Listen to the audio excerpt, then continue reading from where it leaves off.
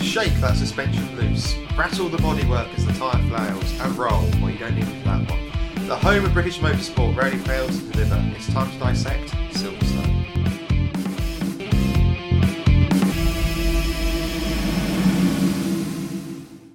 Welcome back to the British Touring Car Podcast with me, Sam, and Russell. How has your weekend been? Long. Yeah, it has been, hasn't it? It's been long, but it also went by in a flash. It did. So very exciting racing this weekend, which we will come on to a bit later. Your general overview? I need to retract again. I said Thruxton was dull and it wasn't. I said Silverstone will be dull and it wasn't as boring as I thought it was going to be. There's quite a bit of action this weekend, wasn't there? Lots of unpredicted things came true, which isn't a surprise on this podcast. No. We rarely get the predictions correct. But yeah, it was an interesting weekend on the whole. Very fast, very frenetic. Some interesting moves, some not so interesting moves. It got a tad processional at times, I thought. Towards the end of races in particular. Lulls. Yeah, there were lulls, wasn't there? There's lots of laps at Silverstone. Yeah. 22 being the general sort of... It's because of how short the lap is, isn't it? Sub-minute lap. Yep. They seem to go by in a flash. I looked down to my laptop to do something, looked back up, and I was like, oh, they've done another 2 laps. Yeah, exactly. Yeah, on the whole, it was good. It was good. It wasn't the worst weekend of the season yet, I don't think. Yeah, no, and some of the title hopefuls managed to get themselves into a little bit of difficulty this weekend as well. I am not going to talk about the title ever again because it's right back on, isn't it? You know, a couple of weeks ago after Knockhill, we all know I said it was done. It was between Ash Sutton and Colin Turkington, and everyone else was done. Cammish completely out of it. No Cammish chance completely for out of it. Ingram. Well, looking a bit silly now, aren't we? Yes and no. On paper, yes, but you look at the next 2 tracks, I don't think so, because I think Croft and Snetterton will, I think, benefit Colin and Ash, but who knows? Who knows? We expected them to go a little bit better at Thruxton and Silverstone, and they did. So I don't know. I look at it and think, is Cammish or Ingram going to do well at Croft? They need to be getting top 6s. Can they keep in touch? Yeah. I think more is what they will be looking to. But obviously, before the 3 races of the weekend, we had a entertaining qualifying session, shall we say? Yeah, interesting one again. Plenty happened, and we'll get into that now. Qualifying report. Going into the 6th qualifying session of the season then, Ash Sutton was looking very racy from free practice, fastest in both sessions, and sort of highly anticipated because we didn't think the rear wheel drive cars were going to do quite as well here. No, Colin was steady, solid but unspectacular throughout the free practice sessions. Yeah, he wasn't setting the field alight, but he wasn't way out of the top 10 either, so he was there or thereabouts, but not scintillating. The opening to the qualifying session was rather eventful. The skies are clouded over, it was grey, overcast. We thought, possibility of a little bit of rain. Yep. And then as the drivers were warming their tyres up, obviously we know that the front wheel drives go round for a lap, have the 2 opposite corners switched over, depending which side they lean on, and the rear wheel drives carry on and get warmed into the tyres that way. But whilst 2 of the drivers were warming their tyres down the Wellington Straight, they had a little coming together. So James Gornall in his Audi S3 and Jack Boutel in the Mercedes. I've seen it back a couple of times, and to me it looks like Boutel is more at fault. I think that if you've got a car in front who's weaving, you've got to make sure you keep the correct distance yourself if you're also looking to weave. Either go past or keep the distance. What you cannot be doing is slam into him while you both try and weave. It's misjudged. Side by side as well. I don't know how you can get into that position. No, if you're Boutel in that position, either hang back or you go past. Yeah. Gornell's got a right to whatever he wants to do while he's warming his tyres up on his outlap. He can do whatever he wants, and it's your duty as the car behind. Like we said about Gornell, when he hit neat under the safety car, not kill. Yeah. It was your duty as the car behind to keep the correct length and not get into the car in front. So that actually put Gornell out of qualifying on the spot, basically. That had broken front suspension completely, and actually red flagged the session before any of the front wheel drive cars had really got a lap on the board. Obviously the rear wheel drives had set a fairly slow representative time, being cold conditions, struggling to get warmth into their tyres. Yeah. But once it got back underway, both the Halford Iwata team and Team BMW seemed that they were using tows, so dragging another car behind in the sort of like funnel of air that the car in front creates to try and give them an extra bit of speed down the straights, because we know how many straights there are at Silverstone. Yeah, it makes perfect sense. You've got 2 long straights and some very fast corners. The quicker you can make your teammate go in the tow makes complete sense. And consequently, those 4 were early on right at the top of the times, which isn't too surprising. Osborne had another moment where he seemed to come into Brooklands absolutely sideways. I'm not quite sure how he got it so wrong, but he certainly spotted all 4 tyres. Like I said, also he locked up on the turn, but as we'll come on to later on, you don't see BTC cars lock up very often. It's not like Formula 1 cars where a sudden sharp dab on the brakes leads to a lock up. They don't lock up as often. No. So I'm not sure what he did there. And that completely ruined that set of tyres, and generally teams only sort of like allow themselves 2 sets of tyres for the qualifying sessions, which that meant that left him down in about the bottom 5 of the drivers, which wasn't good for him.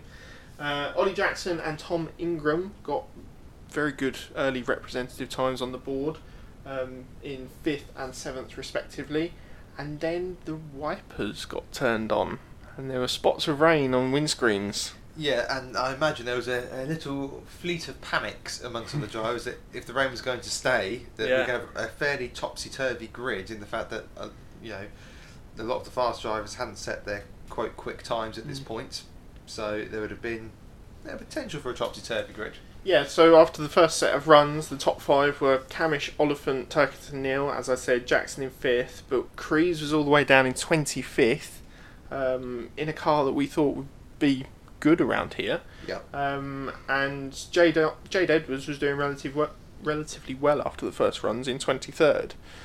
She was mixing it with those drivers that we thought she would be mixing it with. Yeah, particularly after via an admission to relatively poor free practices, where she was quite a way off the pace at times. She hooked up better in qualifying. And then, of course, drivers came in for their new set of tyres just after midway through the session. Still a little bit of moisture on the track and certainly on the windscreens. But it was Adam Morgan who made the first major improvement, jumping up to 4th.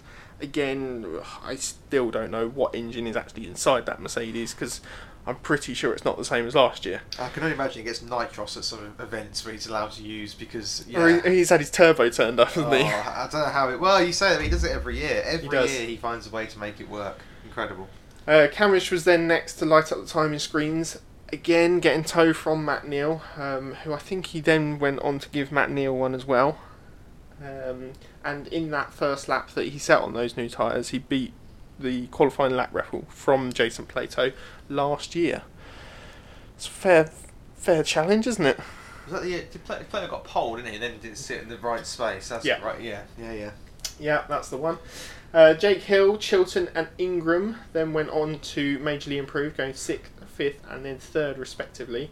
However, that time of Ingram's was removed for, guess what? Track limits. Oh, that'll be a debate that comes up later, I'm sure. Which dropped him back down to 9th. Again, he wasn't the only driver to suffer that fate, but he was one of the more important ones, shall we say.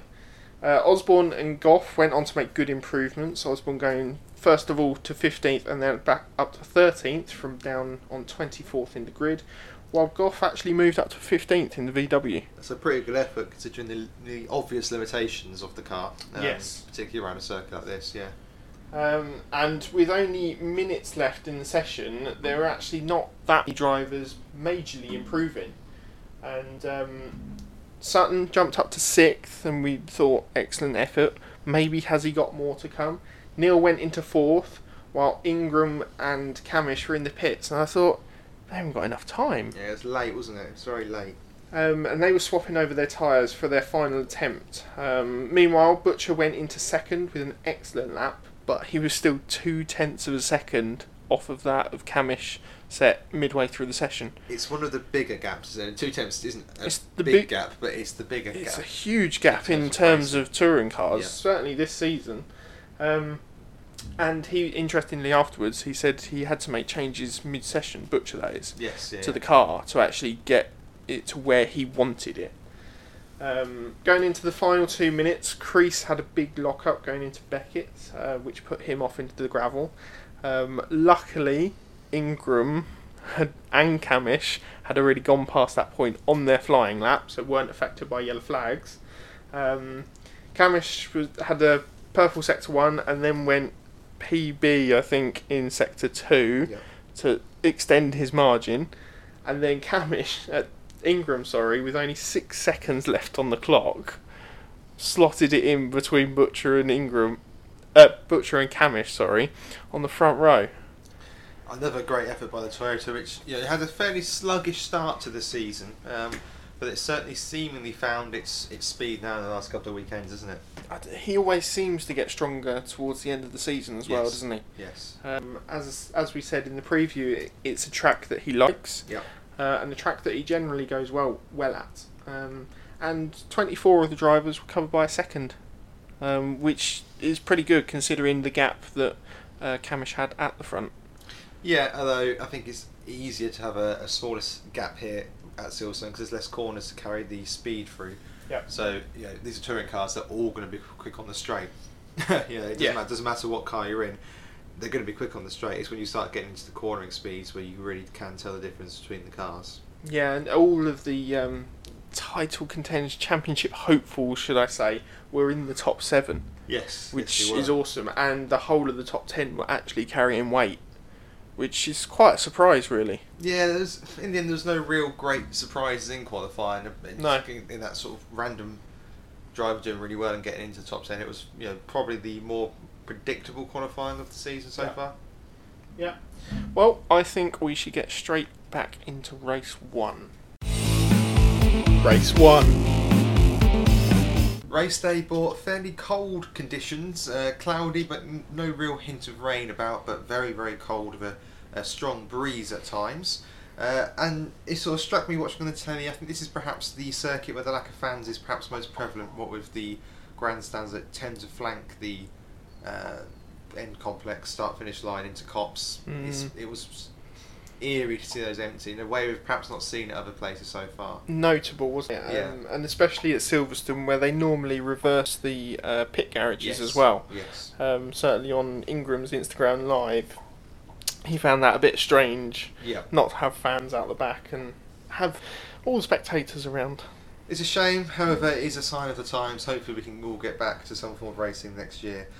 On the track, it was going to be a question to whether Cammish could hook the Honda up this time round, or whether Ingram would repeat his Thruxton start. Obviously, these two started alongside each other at Thruxton. Cammish got every start he tried wrong. Perhaps he should take out a leaf out of Lewis's book and do some practice starts on the way to the grid. There you go, there's my one F1 joke of the session. But lights out, and it was Cammish who led away from Ingram despite Ingram's best efforts. Butcher had a slower start, losing out to Turkerton. Ingram did take the lead into Beckett's down the inside, but Dan would then kept back in front of him at Brooklands, so those two had a strong start together. They're fairly respectful of each other though, aren't they?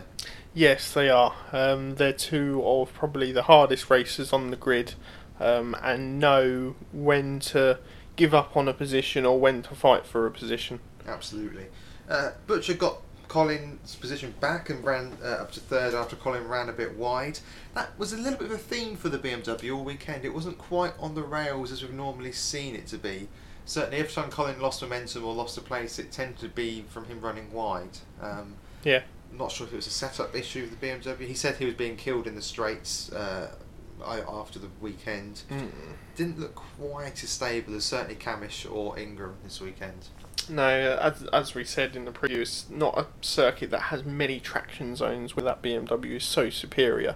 And I think it needs those traction zones to be able to get a good punch out onto those straights. Agreed. Similarly to Thruxton, Camish and Ingram started to get away out the front, starting to eke out time to Butcher. Camish was slowly getting away from Ingram. Looked a bit more determined this week, Camish, to make sure he absolutely converted that pole into a race win. Colin was his usual steady Eddie kind of self, wasn't looking to get past Butcher too much, but he did have a go losing momentum with Ash and Oliphant circling behind to see if they could seek the advantage. He did lose a fair bit of momentum at this point, and I think if it had been anybody but Oliphant, he might have been shuffled down, but Oliphant kind of gave it a little look, but backed off pretty quickly. Plays rear gunner, doesn't he, quite well? Yeah, and I can understand you. He was going to have to hang it around the outside of Copse. It was going to be a risky move at the best of times. I can understand why Oliphant's related to place. It's not so much... Don't take your teammate out. Exactly. It's not so much, oh, it's Colin, I can't race him. That was more, if I race him, we could both end up sideways here, which, sensible racing. Further back, Neil got sideways, either under cold tyres or a slight tap. It wasn't particularly clear from television footage from one of the BTC Hondas. But both Cook and Chilton seemed to be struggling because Neil was back in front of them by a couple of corners later despite the slide. Crease, struggling in the other BTC Honda, got tapped by what looked to be Bobby Thompson, which led him to touch Gornall, spinning both the cars. Oh, it's more than a touch. It's a strong tap. It's a substantial whack by the look of it. Okay, it's a whack then. Crease was left in the gravel, which led to a safety car. Gornall was able to get going again. Crease, again, having a habit of standing at the side of the road, arms out. Not pleased, was he? Not pleased with the contact. No. Those two have got history. Back to Brands Hatch earlier this season. That was Thompson. It was Thompson. Thompson hit him here. Oh, you said Gornell just now. No, he hit... Sorry. Thompson hit...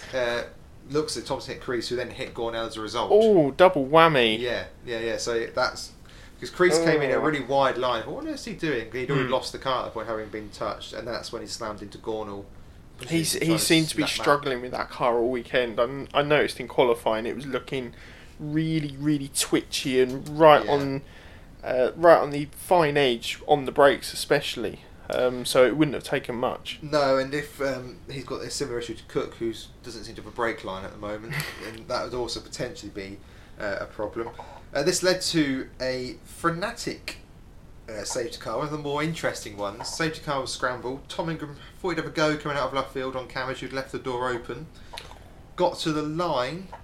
Ingram was 9 thousandths ahead. However, it would later transpire that Camish was in front at the safety car board. Of course, they raced to the first safety car board, not to the timing line. And when a safety car board is put out, it is put out from the start line and it goes both ways around the track. Yes. So it goes from each marshal post either side of the start finish line and it'll circle round the track, and that's where you can have the discrepancies on who's ahead at what point, and then the teams have to sort it out. Yeah, and the rules are clear. You race until the boards. Yes. Which is why Ingram said in his interview afterwards he expected that Camish would not be expecting it.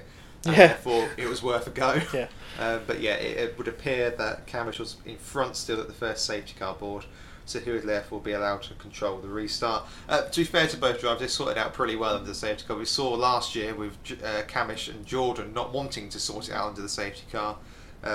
Good from both drivers involved, good from both teams involved to be looking at the footage and getting it right. I was going to say more of that is down to the team, because when you're in the driving seat, you're maybe not sure when it's that close as well, who's actually in front at what point, and maybe if you're not paying attention to where the safety car boards have actually come out and where you've realised them. Absolutely, but good from both teams, good from both drivers. Yes.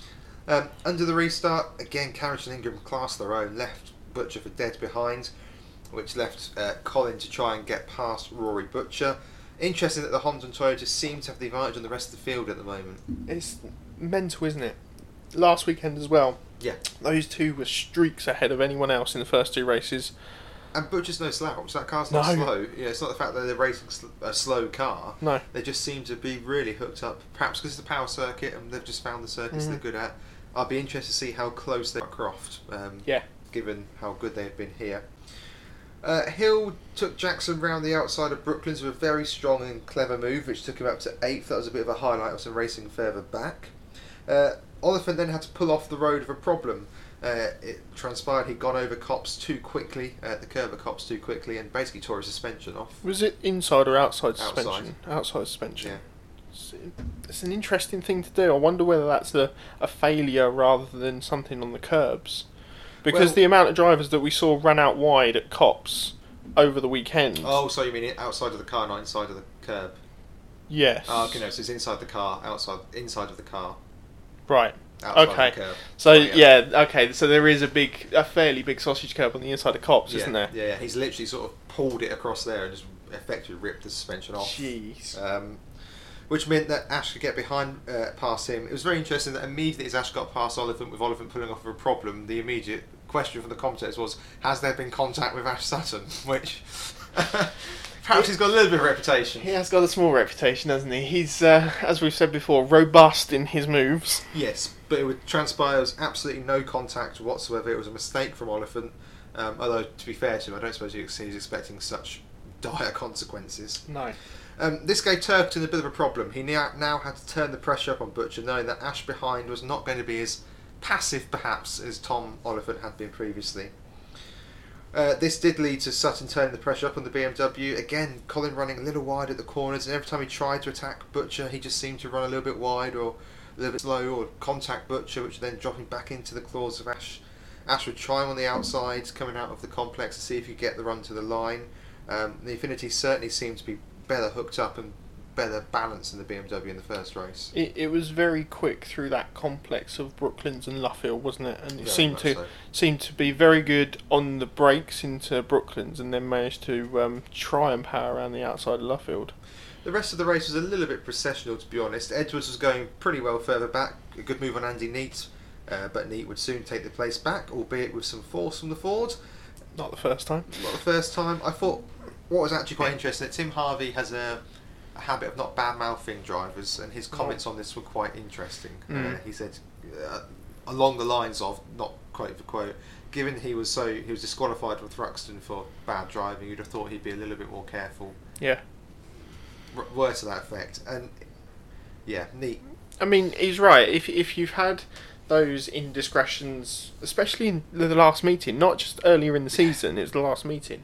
If you've had those indiscretions so recently, you'd maybe tone it back a bit. And I wonder whether having races so close together this season, people don't have that time to think about what's gone on and then remedy it. The really frustrating thing, I think, is that we thought he turned a corner. Yeah. Not literally. Well, literally and figuratively, I suppose. Nice pun. Because he'd started the season off fairly cleanly. Yes, there were incidents, but he was running really well at Brands Hatch as well. We thought, okay, we've got a different Andy Neate. This is actually... He wasn't one to cause incidents. He more than likely caught up in them. Yeah, incidents that weren't his fault. You think to the Brands Hatch one, it was a car problem. Knock Hill, Gornell has to take the blame for that for me. And then it's just all gone wrong. Pete Tong. Yeah, I don't understand. It's been a switch has flicked. He'd done. You look back at our driver grades. He'd done pretty solidly in 3 rounds or so, and it's just all gone pear shaped. It's just such a shame, and for Edwards as well, it's a shame because it was a good move by her in the first place. And look, no one's entitled to have a space, and if you can get a move done, do it. But this again was basically a complete push to pass, sent Edwards wide, bashed her out the way. Matt Neal School of Motoring. It's even worse than Matt Neal. Even he'd be embarrassed by that one. In the end, Sutton tried pretty much every trick in the book to get past Colin, but Colin held on to 4th very well indeed. Cambridge took a well-deserved win, his 7th in his career, holding off Ingram and Butcher from Turkey from Sutton. The result would keep the championship wide open, with the top 5 in the championship finishing in the top 5 spaces. A recap of the top 15. Cambridge, Ingram and Butcher were your podium places. From Turkey and Sutton, Morgan, what a drive by him. I don't know how he does it. No, nor do I. And I think we said this maybe after race 2, that if he keeps pulling out results like this, he's not going to get a new car, is he? No, he's not, because the team are going to go, well, it's working. Yeah. But just imagine what he'd be doing with a competitive car. I mean, stick him in the Toyota with Ingram. Well, I was going to say, let's now play fantasy. Let's put him in the Infiniti and see how well he goes in that. I think it might be a little bit of a different story into a rear-wheel drive car. I think he might may struggle to possibly the same extent that Moffat has transferring from the Mercedes into a rear-wheel drive, but certainly put him in a even an FK2 Honda or the Toyota. I think he would do superbly well. Or if BTC Racing will have a little think next year about where they could potentially... It's always a struggle with Morgan, isn't it, because of that Sicily connection and it being his team as such. Yeah, that's true. Behind Morgan was Hill, Neal, Jelly. Good result for Jelly. Top 10. Yeah, 9th. Not bad. He likes a 9th position. Yeah, that's strong. Holding off Cook, Moffat, Boardley. Great result for Carl Boardley. Excellent. Ollie Jackson, Senna Proctor and Tom Chilton, who had a power steering issue. Not the only one he would have of the day. My champion-elect going well as ever. I think that means we should probably move straight on to race number 2. Yep, that sounds good to me. Race 2. Well, moving into race 2 of the weekend now. Possibly the dullest in terms of weather for the weekend. Clouded over a little bit. And whilst waiting on the grid, waiting for the lights to go out, Cammish again was giving away a little bit of space on his grid slot. Yeah, he made that clear in the post interviews that he wasn't going to get caught out again for that. And actually, we saw it was so good to have the onboard footage back on this weekend. Wasn't it? Missed that. We saw in race number 3, I think it was Colin lining up the tape with his engineer on that footage. So yeah, it's something that they've got to be very careful for. But the thing with Cammish is he gets dragged in by the marshal because the marshal stands over the flag for first and second place. So I can understand it further back, but you've got the just don't run over the orange-clad marshal with the big yellow flag, and you'll be all right. You know? Yeah, you should be fine there. I mean, Ingram was basically in front of him. Off the start of race 2, Sutton, as we would expect, got an excellent start and went round the outside of Turkington at the first corner. An excellent move, something that he would go on to do later in the day as well. Yep. However, the momentum that he carried from Copse down to Beckett's put him on the attack, shall we say. Yep. And he... Wow. A story of two tales, quite possibly. Either he's left the braking far too late and anchored up as best as possible and locked up, or he said after the race that as soon as he touched the brake pedal, his front left wheel locked.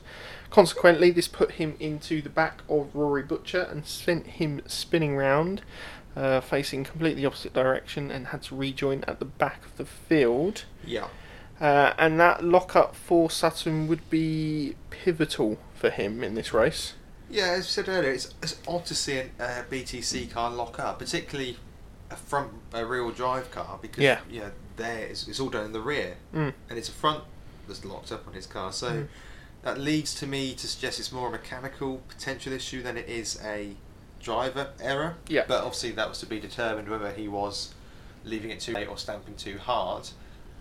Knowing Ash like he does, if it's a driver error, you'd expect him to have many lockups if the car can't handle the way he drives it, because he does leave braking late a lot. So it leads me to think it was a mechanical issue rather than a driver issue. And then gaining that flat spot, we'd expect to see him possibly flat spot the tyre further throughout the race. And finding when you hit the brakes that hard, that you'll find that flat spot on the tyre and it'll rub away even more. But we didn't see him lock up again for the rest of that race. Yeah, two things struck me after that is that I was surprised about was, I'm jumping ahead a little bit, but when he would then go on to fight Moffat, he really did fight Moffat to keep behind. I'm thinking he was late braking, particularly to keep him back. Why not that can't be helping the tyre, all that late braking and moving across. Well, he was trying to reduce the amount of braking that he was doing and carry the minimum, so like the maximum minimum speed through the corner to stay ahead, but also keep pace. But hard braking turning on that tyre is surely not going to be... I mean, I'm not sure. The other thing that came across my mind was, I'm slightly surprised, as that happened on the first lap, he didn't pit early and give it a go, because round here, okay, look, we didn't get a safety car in the end, but with a safety car he would have unlapped himself, and okay, he's got weight on board, but we know how quick he is. Yeah.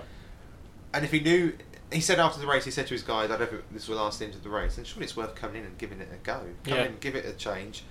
You're not going to finish as it stands, or you think you're not going to finish as it stands, and in the end he would come into the pits with only 2 laps to go and then set the fastest lap. Yeah. So I'm slightly surprised on that one. I know Sills has a short lap and he'd probably be 2 laps down by the time he got out the pit. Yeah, I think on a longer track like Snetterton, you could probably get away with it depending where you gained the puncture. Yeah. Or flat spot, should I say. But if he was so convinced that the vibrations in the tyre wasn't going to last the end of the race, it just seems odd that you don't take the chances, come in pit. Yeah. If safety car comes out, you're laughing. Yeah. Meanwhile, Boardley and Moffat also had good starts in their rear-wheel drive cars, and we're looking to make progress. Ingram managed to get a cutback at Luffield at the end of the first lap, very similar to what he did in the first race. Yes. To get him up alongside Camish and take over the lead. And something which he then capitalised on fairly substantially in the first, 5-6 laps. He managed to pull a decent lead over Camish, didn't he? Yeah, he was doing very well. Yeah, he got the car hooked up very well. Camish will be, again, a bit annoyed that he's allowed the first position to get away from him, albeit slightly heavier car. But he also said that across the weekend that he was struggling for that sharpness of front end turning, and Ingram seems to be really able to rotate the front of that car really well. Yes, I'd agree. Yeah, I'd agree. Which he can capitalise on cutbacks and stuff like that even better. Yeah, he gets the rotation through a lot quicker, which Yeah. is... Tom Oliphant, obviously, after his suspension failure in race 1, had to make up places from the back of the grid, and he made up 6 places on the opening lap, something we would expect him to do, being rear-wheel drive and the calibre of drivers that he would be cutting through at the back of the grid. And that progress wouldn't really be halted for the rest of the race, and he would have probably one of his better races of the year, I'd say. Yeah, once he got past. The early laps in the race were very eventful and continued when Sutton got shuffled down to 10th position. Obviously, he was trying to nurse the car at this point, as we were saying, with that, we assume, vibration. He could certainly feel something. Yeah. And knew the tyre was going to be really struggling. This was just in front of Aidan Moffat, who this weekend was looking racy. Yeah, he went well here last year. Last year, this was without doubt the standout track. With argument with Snetterton, where he did exceed expectations, but still some certainly his standout track last year. Yeah, even though obviously he gained that second position in the final race in the wet weather, he was very strong here this year. Other drivers that had made good progress in the early laps were Jelly, making up 3 positions, and Ollie Jackson had made up 4 positions to get inside the top 10. Yeah, both did really well because they're both drivers who are not in the top tier drivers. If you like, it's very much in that second tier down, but both were having good weekends at this point. Drivers that can produce surprise results as well. Yes, absolutely. However, Jelly would then go on to have his customary wobble. Not even picked up by commentators, was it? No. Or on TV. Just an error from all sounds of things, potentially running wide. And the thing about Silverstone is, if you run wide, you can get passed by a pack very quickly. Yeah, and we just saw him fall down the timing screens, and we're like, oh, Jelly's had one of his moments again, because no one else seemed to be involved either. No. At the same time, the top 3 were gradually closing up on each other and sort of like pinning Ingram's advantage that he'd built up back, and they all seemed to be concertinaing up. Agreed, but again, all of them were very, very much aware that they were not going to start chucking away points for the sake of the positions. No. That will come later. But, Ingram certainly had the race under control at this point. He did. Aidan Moffat went on to make excellent progress into the top 10, passing Sutton fairly cleanly and convincingly. I just don't know why Ash didn't let him go sooner. I understand that he wants his rear gunner behind him because he doesn't slip back, but I don't know, looking back at the footage, Ash is racing him so hard. If you've got a problem with the car, I don't think that helps prolong the life of your car if you're going to race him that hard. You can clearly see he's faster. Yeah. Let him go. Because also, he can then start potentially backing traffic up or getting involved in incidents. Overtaking, there's a risk of incident. Yeah. And if that can help Sutton by moving up or backing people back into him... It's something fairly classic that we see Matt Neal doing. We saw it this weekend as well. Yeah, Matt Neal's the absolute master of it. He knows when to be slow. Yeah. There's a point in race 3 where Turkin's behind him. I looked at you and said, well, good luck getting past him, because Neil's going to drive that 4-car wide. Neil doesn't care if he doesn't get on the podium if it means he can keep you behind. Moffat would then go on to pass Jackson on the following lap. Yeah. And he was going to make a real nuisance of himself inside that top 10. And there seemed to be like a battle pack, Tim Harvey quote there, of about 6 cars inside that top 10 that he was getting in the mix with. And comfortably quicker than. He was looking really good. Yeah. In that battle pack, Matt Neal managed to get to the head of the group and then started to pull away from those drivers. As we said, Matt Neal knows when to use his pace and knows when to slow it down. And having Camish up there in that top 3 trio, he knew that he could push through on his own and try and back up Camish for the manufacturers. Well, also, to if you go even deeper, the last thing he needs to do is back people into Sutton now. The thing he needs to do is go away and try and make sure that Ash can't make his progress particularly well through that battle pack. Once Matt Neal got past those lot, they all seemed to start to trip over each other, didn't they? Yeah. Moffat again took advantage of this, slipped down the inside of Cook and Hill. He managed to get an excellent run out of Luffield through Woodcote and into Copse. He was down the inside of both of them. One of the best moves I've seen this season. It was excellent, wasn't it? Fantastic. 3 wide into Copse. You wouldn't think it would work. Unfortunately, Cook managed to slip down the inside of him again at Beckett's, but again, he would later get him back, I think on the next lap, wasn't it? Turkington started to challenge Camish. As much as Colin does, I mean, he basically flashed the light once and went, "Hello, I'm here." Wasn't gonna Queen's wave. Yeah, if you could kindly move to the side of the track for me. Started to challenge coming into Brooklands and Luffield, and he managed to get a run on him onto the pit straight. Yeah. Which Camish was weak there all weekend. That was his weak spot. He really, as you said, whether it was to do with the rotation of the car or whatever, but he just if you're going to get past Dan, that was where you're going to get past him. Because that was comfortably his weakest point. And he finished. Turkington finished the move off into Copse, and meanwhile, Oliphant managed to get himself all the way up to 13th from the back of the grid by lap 16. We still had 6-7 laps left. Yeah. He was making really good progress. However, the race would then go on to get extremely interesting, wouldn't it? Yeah, it was perhaps the turning point of the championship at the time, or maybe looked back on as turning point. One of them, certainly. Yeah. Sutton, first of all, lap 17, going into Beckett's, we saw him going really slowly and noticed that front left tyre had gone bang. Yeah, and I want to propose a rule change here.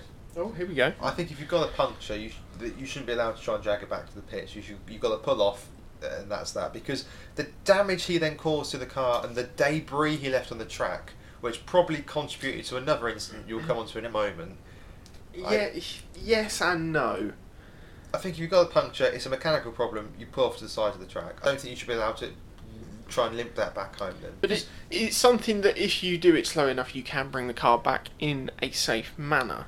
I think the ruling may have to be you can't drive safety wise. Yeah, you can't drive faster than the pit entry speed then. Yeah. Because if you're going to cane it back to the pits and rip your front off, as Ash did, you destroy your race normally when that happens as well. We see that in Formula 1 where drivers have to be so careful if they pick up a puncher at the front because they'll just wipe their front wing out. Yeah, and he did. He obliterated his front wing, carbon fibre everywhere and what have you, and just look, it's not confirmed that that's how Ingram picked up his puncture. Sorry to ruin the next spoiler alert. But it's likely, isn't it, that that's how the puncture happens for Ingram? Yeah. So as we said, lap later, Ingram would also pick a puncture up at the same corner. Now the slight discrepancy in that is that Sutton managed to obliterate the front of his car at Luffield, I believe, the outside of Luffield, and Ingram had already picked up the puncture coming out of Beckett's in the same sort of position that Sutton had done. I wonder whether it's a curb issue, because we've seen that before at Silverstone. What was interesting is that Tom wouldn't say either way which made me think it was more likely to do something to do with Sutton. He wasn't going to start, because Tom doesn't mudsling. It's not his style. Whenever he was asked what happened, it was the air fell out the tyre, which I think potentially points to debris picked up on circuit and not wanting to start a slanging match, because that's not how Tom does it. Or it is a cut tyre from a curb, and you can't really call that a silly mistake from the team. It's dependent on the camber that you run and stuff like that. And a huge slice of luck either way. Yes, certainly.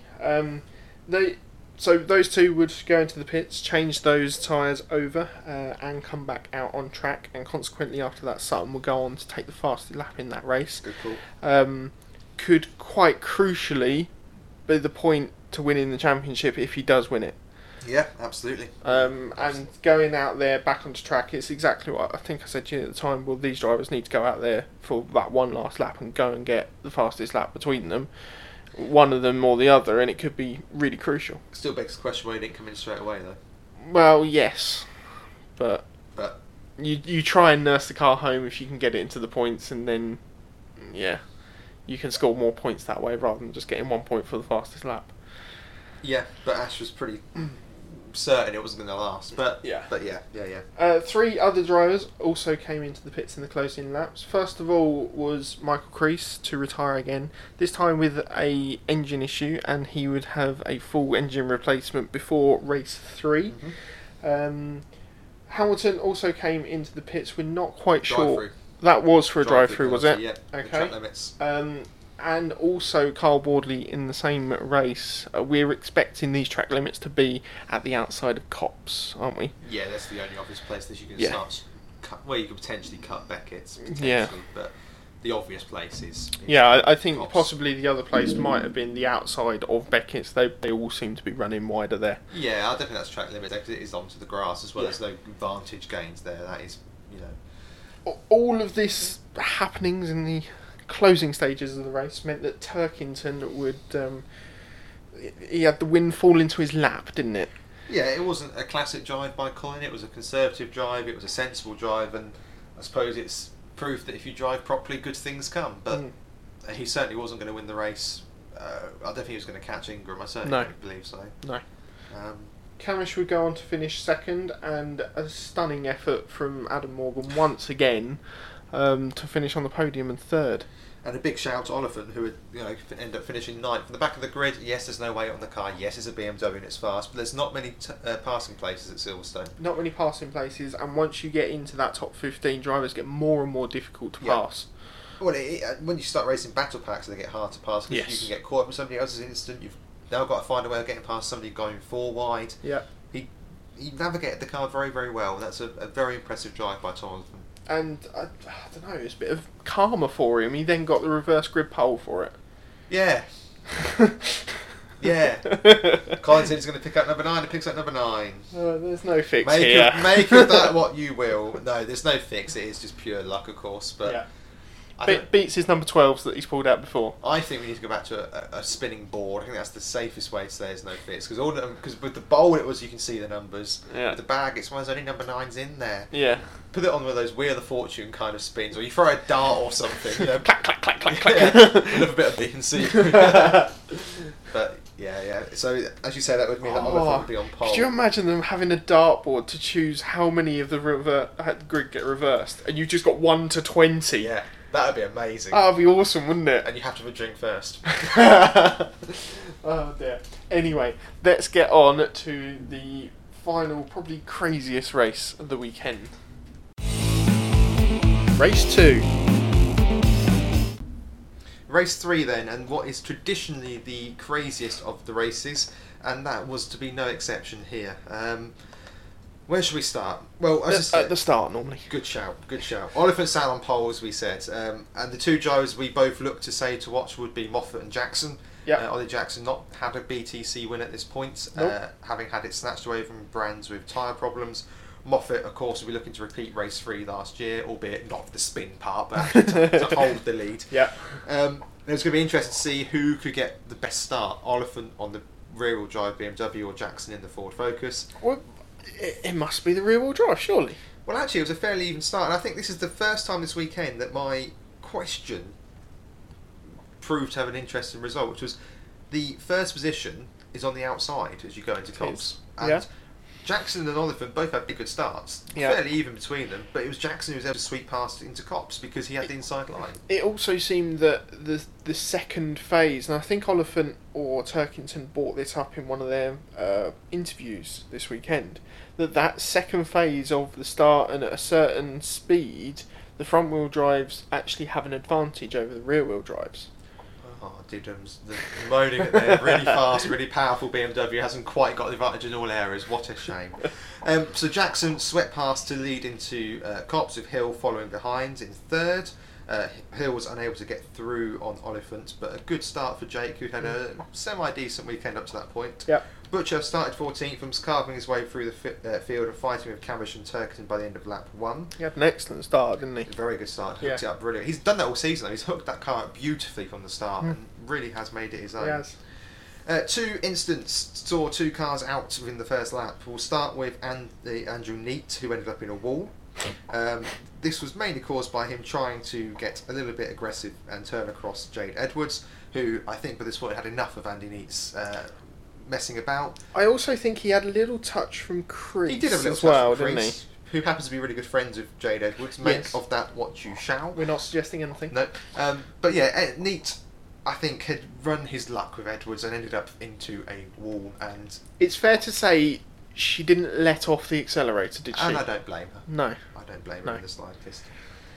Having said that, the other incident was Tom Ingram. Now, I think this is probably Ingram's fault in as far as you apportion blame. It's a Tim Harvey quote as well, isn't it? 3 into 1 does Doesn't not go. Well, it doesn't, you know. Tom had said in his post-match interview, if you like, that he was going to be sending it. You know, that was the plan, to send it every corner.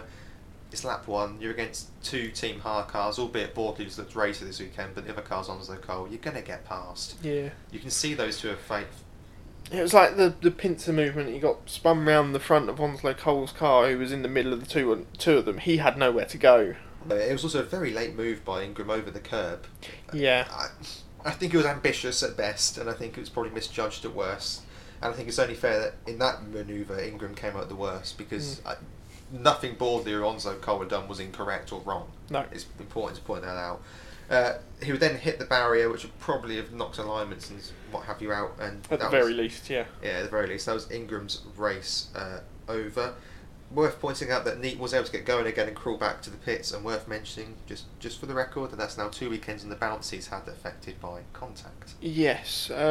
Strange. I didn't think he was actually going to get out of the barrier again. It was a fairly substantial hit to the rear of the car, and I think at the time I called it to possibly be a safety car. Yeah, we did, yeah. But yeah, he managed to drag it out across the track and back into the pits under yellow flags. Sutton was up 9 places in 4 laps and going very, very quickly as we expected, desperate to claw back some points, flying. Someone had lit the fuse on that.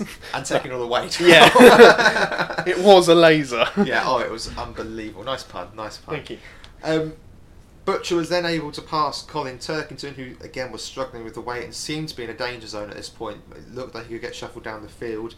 However, true danger was realised a lap or so later. Butcher and Neil.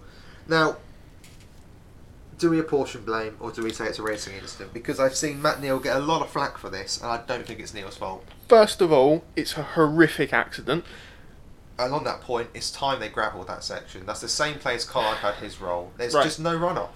Yes and no. You're spat into a barrier at 100 mile an hour. It can only end badly. Or you're spat into the gravel and you're rolled over. But you won't hit the barrier. You may hit the barrier. So But not at the same speed. we've seen that sort of incident happen, I think, in the Porsches. When the Porsches... Well, we saw it this weekend in the Ginettas. Dug- Not at that corner, but it dug in, rolled, but then touched the barrier rather than fly into the barrier. Yes, but there's a lot less speed, one, in those cars, and two, at that corner. Yeah, and agreed. I'm thinking that this accident would have... Yes, it could have ended up in so many different ways. It's gone backwards into a piece of Arco with a Marshall post behind it, which got fairly big whack. Yeah. All Marshalls were okay. As was Butcher somehow after he was turned around in his tumble driver car after that. Yeah, it was a big hit. Massive hit. I think it's fair to say that all watching were worried that Butcher was not going to get out of that car anytime soon. And he was out very quickly. A little bit cross, but at least he was out. A little bit cross and probably a little bit sore. Yeah, shaken. That's for sure. As for the incident itself, I think that he's trying to get past Matt Neal. He's got an excellent run coming out of Copse. Yep. One small criticism I would have is the run out of Copse. He's off the track that we'd again see later in this race from Sutton. We're going to speak about that. and the advantage that he's gotten from that has put him in the position where he needs to fight Neil off. Yeah, and as they've then both gone into the braking zone, for me, Butcher's moving across Neil in the braking zone. Neil holds his line, as I think he's entitled to do. Yeah. Neil's on the outside, so his option is turn across Butcher or go on the grass, or hold the line. And the way that corner is angled as such, you hit that left-hand curb, and then you go across to the right-hand hairpin of Beckett's. And Butcher was nowhere near that left-hand curb. It was an odd line by both drivers, actually. It was, yeah. I don't think Neil's to blame. I know he's got a reputation of knocking cars off. I honestly don't think this is Matt Neil's fault. It's a racing incident. Yeah, it's a racing incident, or potentially slightly more in Butcher's favour. Weight for incident, but I think it's just a case of two cars come into contact under braking. It's just unfortunate what happens next, because the cars contact each other under braking all the time, and that doesn't happen. It happens because it's a fast corner, and the way he spits into the barrier and gets spat back out. Yeah, I can completely understand why people have lodged the allegations at Matt Neil's door, because he's obviously, it looks like a pit manoeuvre. Yeah, but I don't think Neil has done anything wrong there. No, he's held his line, and I think Yeah. that's what he's entitled to hold his line. Yeah.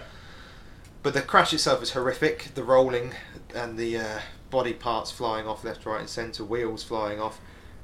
Hats off to all the drivers who took evasive action, because Neil's spinning across, and then you've got a car landing in the middle of the circuit. Yeah, literally landing. Yeah. It had gone nose over arse, Yeah.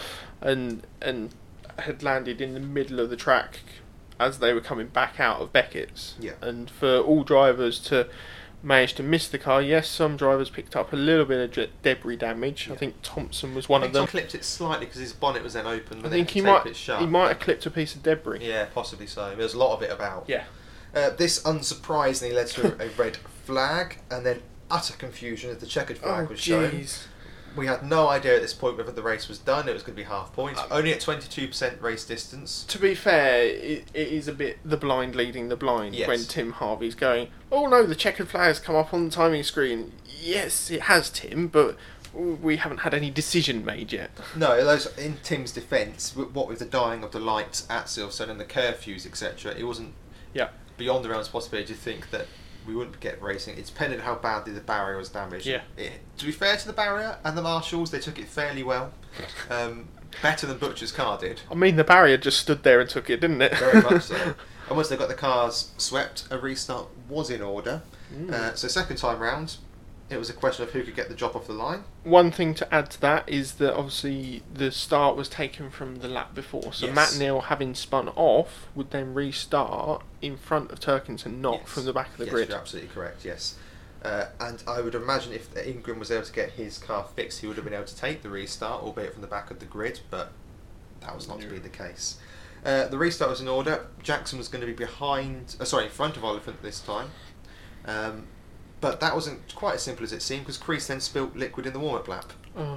His weekend ended with a pool of liquid, had to come into the pits, and that meant... Disastrous weekend for him. It was disastrous, and that left slippy stuff on track, which is always fun. Yes. Yeah. As lights went out for the second time, Jackson got another perfect start to get the jump on Oliphant and led the race. Cavendish got past Turkington and Neil very quickly with a strong move on the outside of Copse.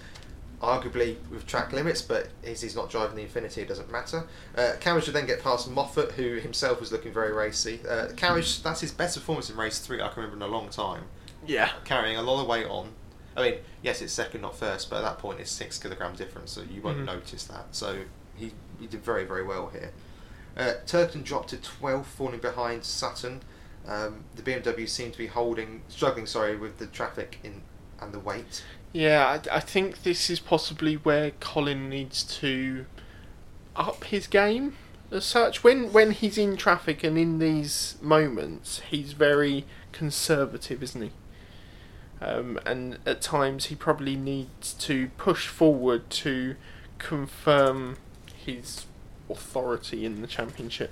Yeah, and I think also if you're at that point, you're 14th or down that position, it's worth giving it a go rather than holding on for a point. Yeah.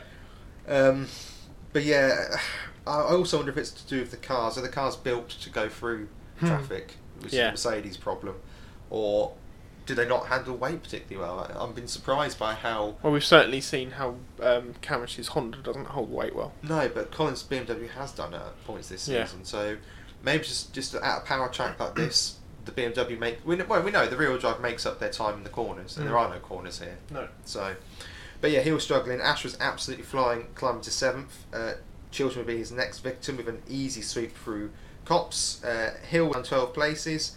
Potential no engine misfire. Isn't no obvious reason for him to drop that far back. He had the pace. There wasn't. I think the only thing that could have been the reason for it is that he seemed to get pushed out wide, and then a whole train of cars seemed to slide past him, and that's where he settled at the bottom end of the points. Odd that he couldn't make any place back up though. Yes. So I think engine misfire is likely. A bit further on, 2 moves happened concurrently. Oliphant down the inside out Luffield on Jackson. Sutton doing the same to Camish, albeit a few places back. Jackson was not going to have the lead taken off him easy though, and retook that lead with a fantastic late break move. Outballsed Oliphant.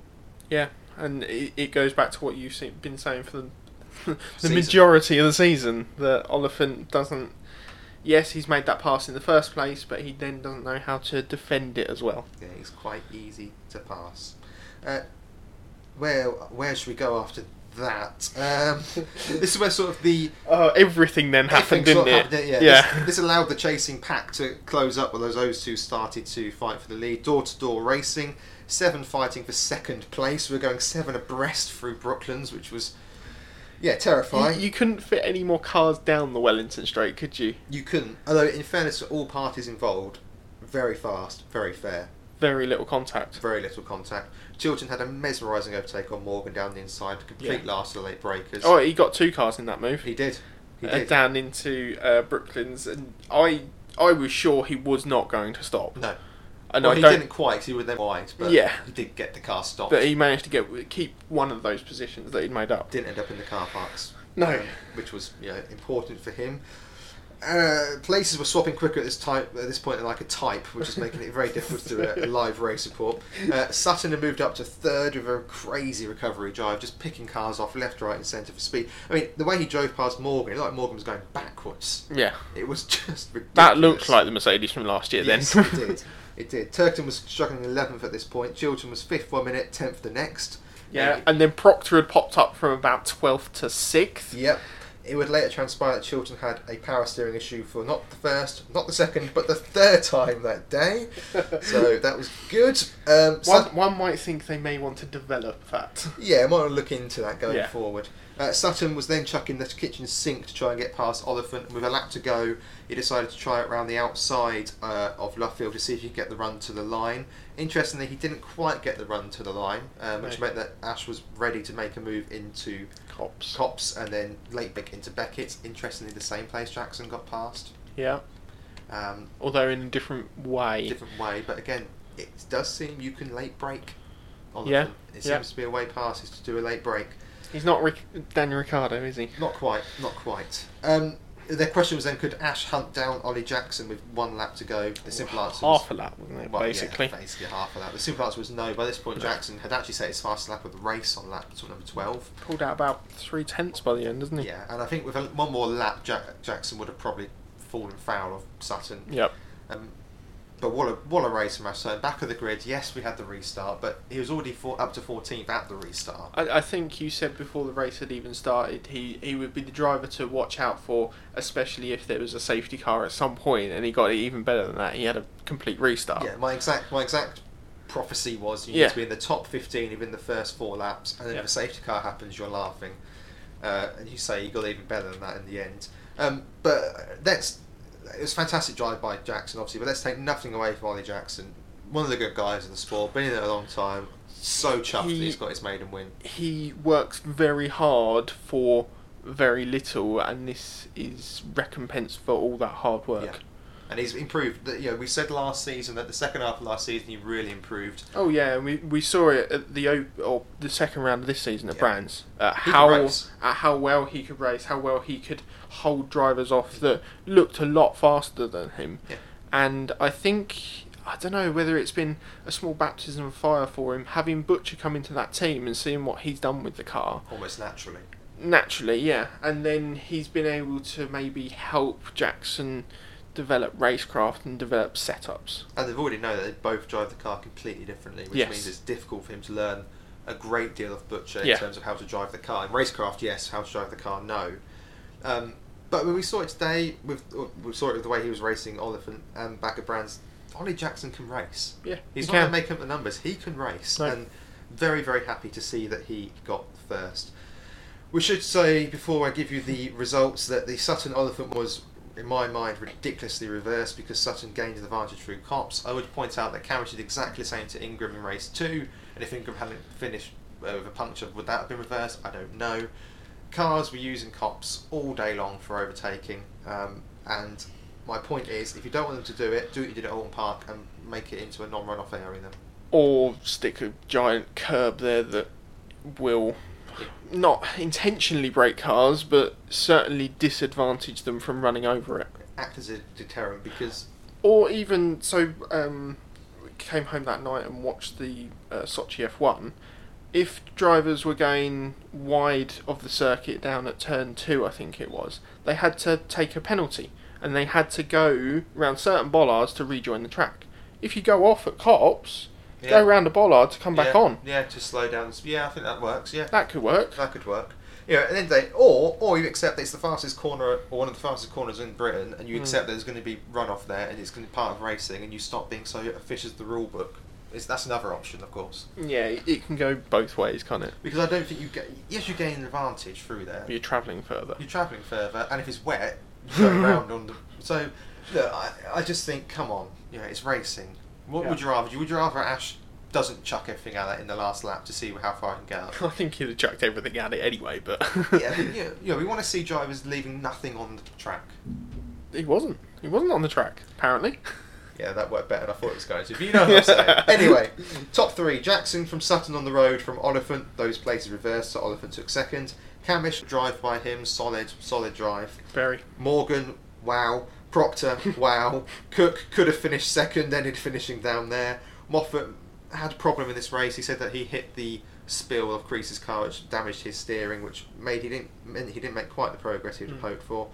Chilton from Turkington from Neil. Bobby Thompson took the Jack Sears this weekend and heading that championship now. Good points. Good progress from him. Chris Smiley, better race 3, better than his rest of the weekend. Yes. Audley, his best weekend so far.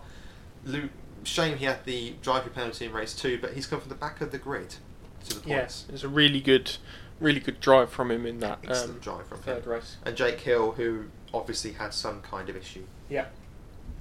Well, we'll get quickly on to our driver ratings for the weekend, and tell you also who our driver and villain and surprises were this weekend, and then we'll let you be on your way. Right then, we'll get into the driver grades, and they'll be short and sharp this week then. Turkington. A. Yep. Oliphant. B. Yeah, great recovery drive and Yep. good race 3. Camish. A star. Best weekend in his BTCC career. Yep, you couldn't ask for much more really with the weight on board in race 3 as well. Matt Neal. A C. It could have been a B. We were umming and ahhing, but he had a stronger weekend last time out. Yeah, ultimately no podium for him. Yep. Sutton. A B this weekend. Yeah. Could have been more. Poor qualifying, and then race 2 obviously affected that as well. Yep. Moffat. Moffat was B. Yeah, best weekend of his. Excellent weekend for him. Yeah, he looked much more at home. Butcher. C for him. What could have been, especially with that spin and then the big accident. And you don't think he recovered particularly well in race 2? No, I think he could have got probably into the top 10. I think that's harsh because he was spun to the back of the grid with weight. But Yeah. anyway, Jackson A. An A. Yeah, maiden win. Yeah. Well done, mate. Andy Nee F. Let's not say any more. Chilton C. For power steering issues. Yeah, the team and car have let him down this weekend. Crease let himself down a little bit, but has also had engine difficulties as well in E. E for him, yeah. Triple retirement. Yep. Cook a C, better but not brilliant. Yeah, he was in top 10 all weekend, but didn't race. No, the car hasn't got anywhere near the same pace as the Halfords boys, No. which is surprising. Ingram a C. you know, what could have, with a caveat that had he gone on to win Yeah. race number 1, and he'd probably been in a good position for race number 3, but ultimately, a bit of an ambitious move and perhaps a bit too eager. Yeah, You know. and unfortunate with the puncture possibly as well. Yeah, agreed. Goff, D, better pace, but ultimately not great. Car failed him in race 1 as well. Yeah, that is true. That is true. Hamilton, a D, together another average weekend for him. He hasn't really put in a stunning performance yet, has he? No, he hasn't. He hasn't. Boardley, B. B, best weekend so far. Had it not been For for him? drive for penalties, he might have been top of the Jack Sears this weekend. Yes. Would have been interesting to see what he could do in race 3 from in and around 14th rather than to come back from the back of the grid. But equally, you can't argue what he actually produced in the race. It was very, very good indeed. No. Onslow Cole, C. However, this has a caveat as well. Depending how he goes next time out at Croft. Yeah, you think he's improved. I'm not. He has convinced. improved a little. I think he's getting used to the car, and we know how poor that car is. Morgan, an A, drags that ancient thing to fantastic Yeah, heights. he does. Boutella C, yes, he had his problems in qualifying, but actually looked a bit more racy, better results. Decent, and obviously apart from that incident, he did well in the races. Hill a C, 2 sevenths are solid but not spectacular, and then Yeah. 12th in race 3. 15th in race 3. Race 3, sorry, yeah. Poor. Potential engine problems, but again, didn't qualify quite as well as I'd hope him to. Although he's always better than his teammate. Yes, Osborne D, it's got to start happening for him soon. It has. Jelly D, what could have been again for Stephen Jelly. Good first race, second race poor, didn't really get through race 3 as we'd have hoped. So it's predictable from him now. You say that, he's got the most wide range of grades. Exactly. But yeah, Up and down. yeah, it's predictable. Smiley a D, outscored comfortably by teammate again. Yeah.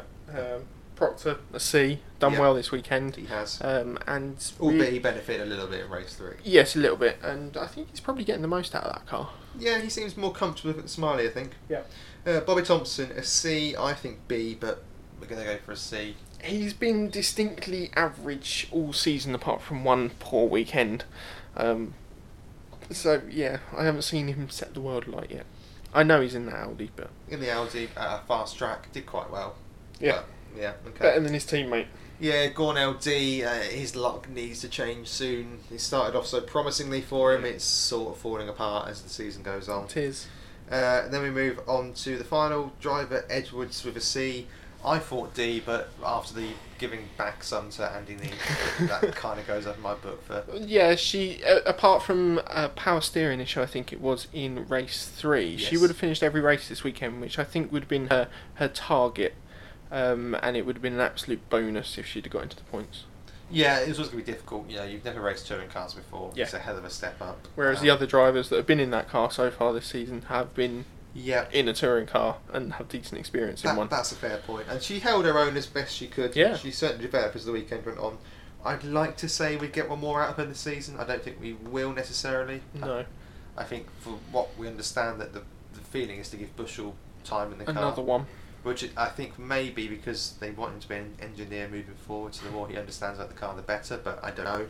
Dangling the carrot for him. It's Might- hard to might see they? who else we might have in that car. I still reckon Matt Jackson at the end of the season, but we'll see.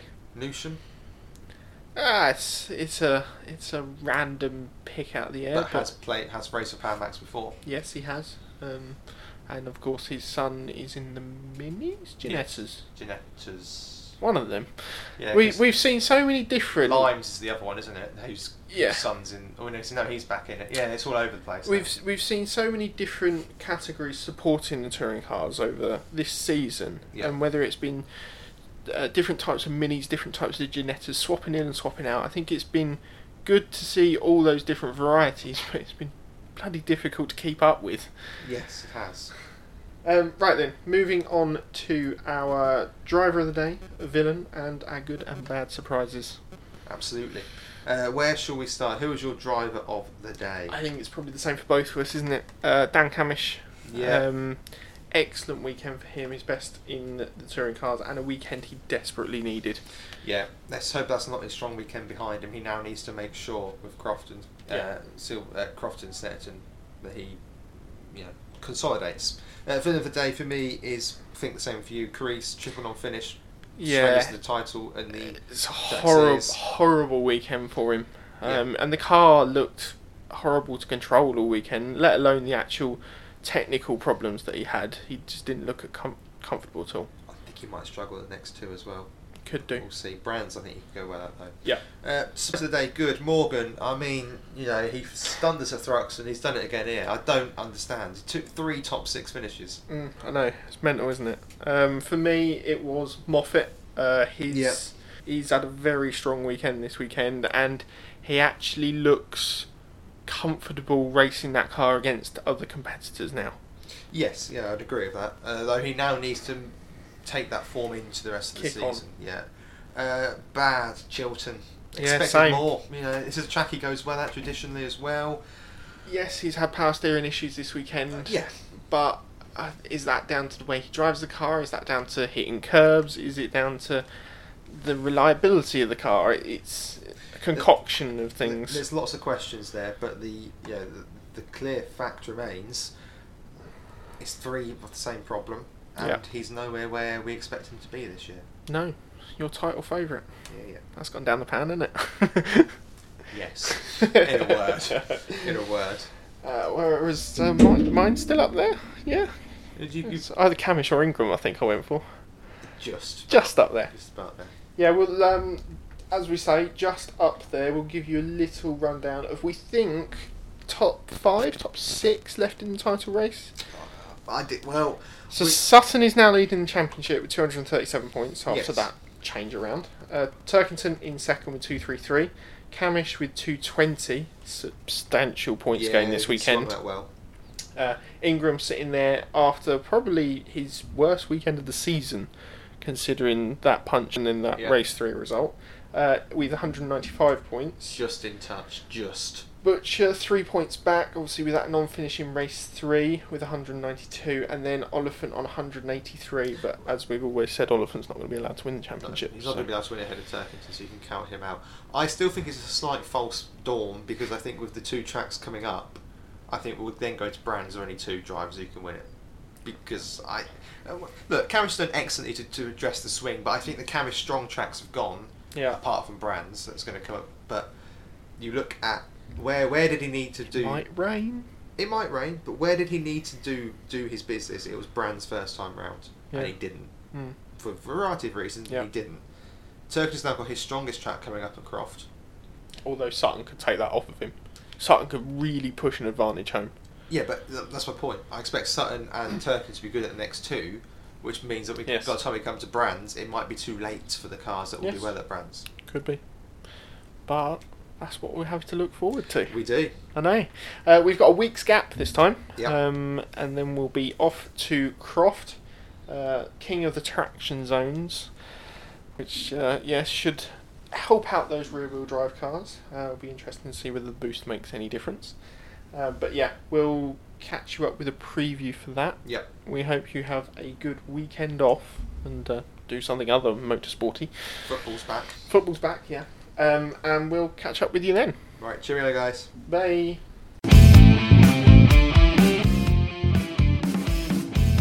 Remember to subscribe, follow and also share our podcast for more touring car updates. You can also find us on Instagram, Twitter and Facebook by just searching for BTCP, British Touring Car Podcast, and you can also contact us there or on our email at btccpod@gmail.com.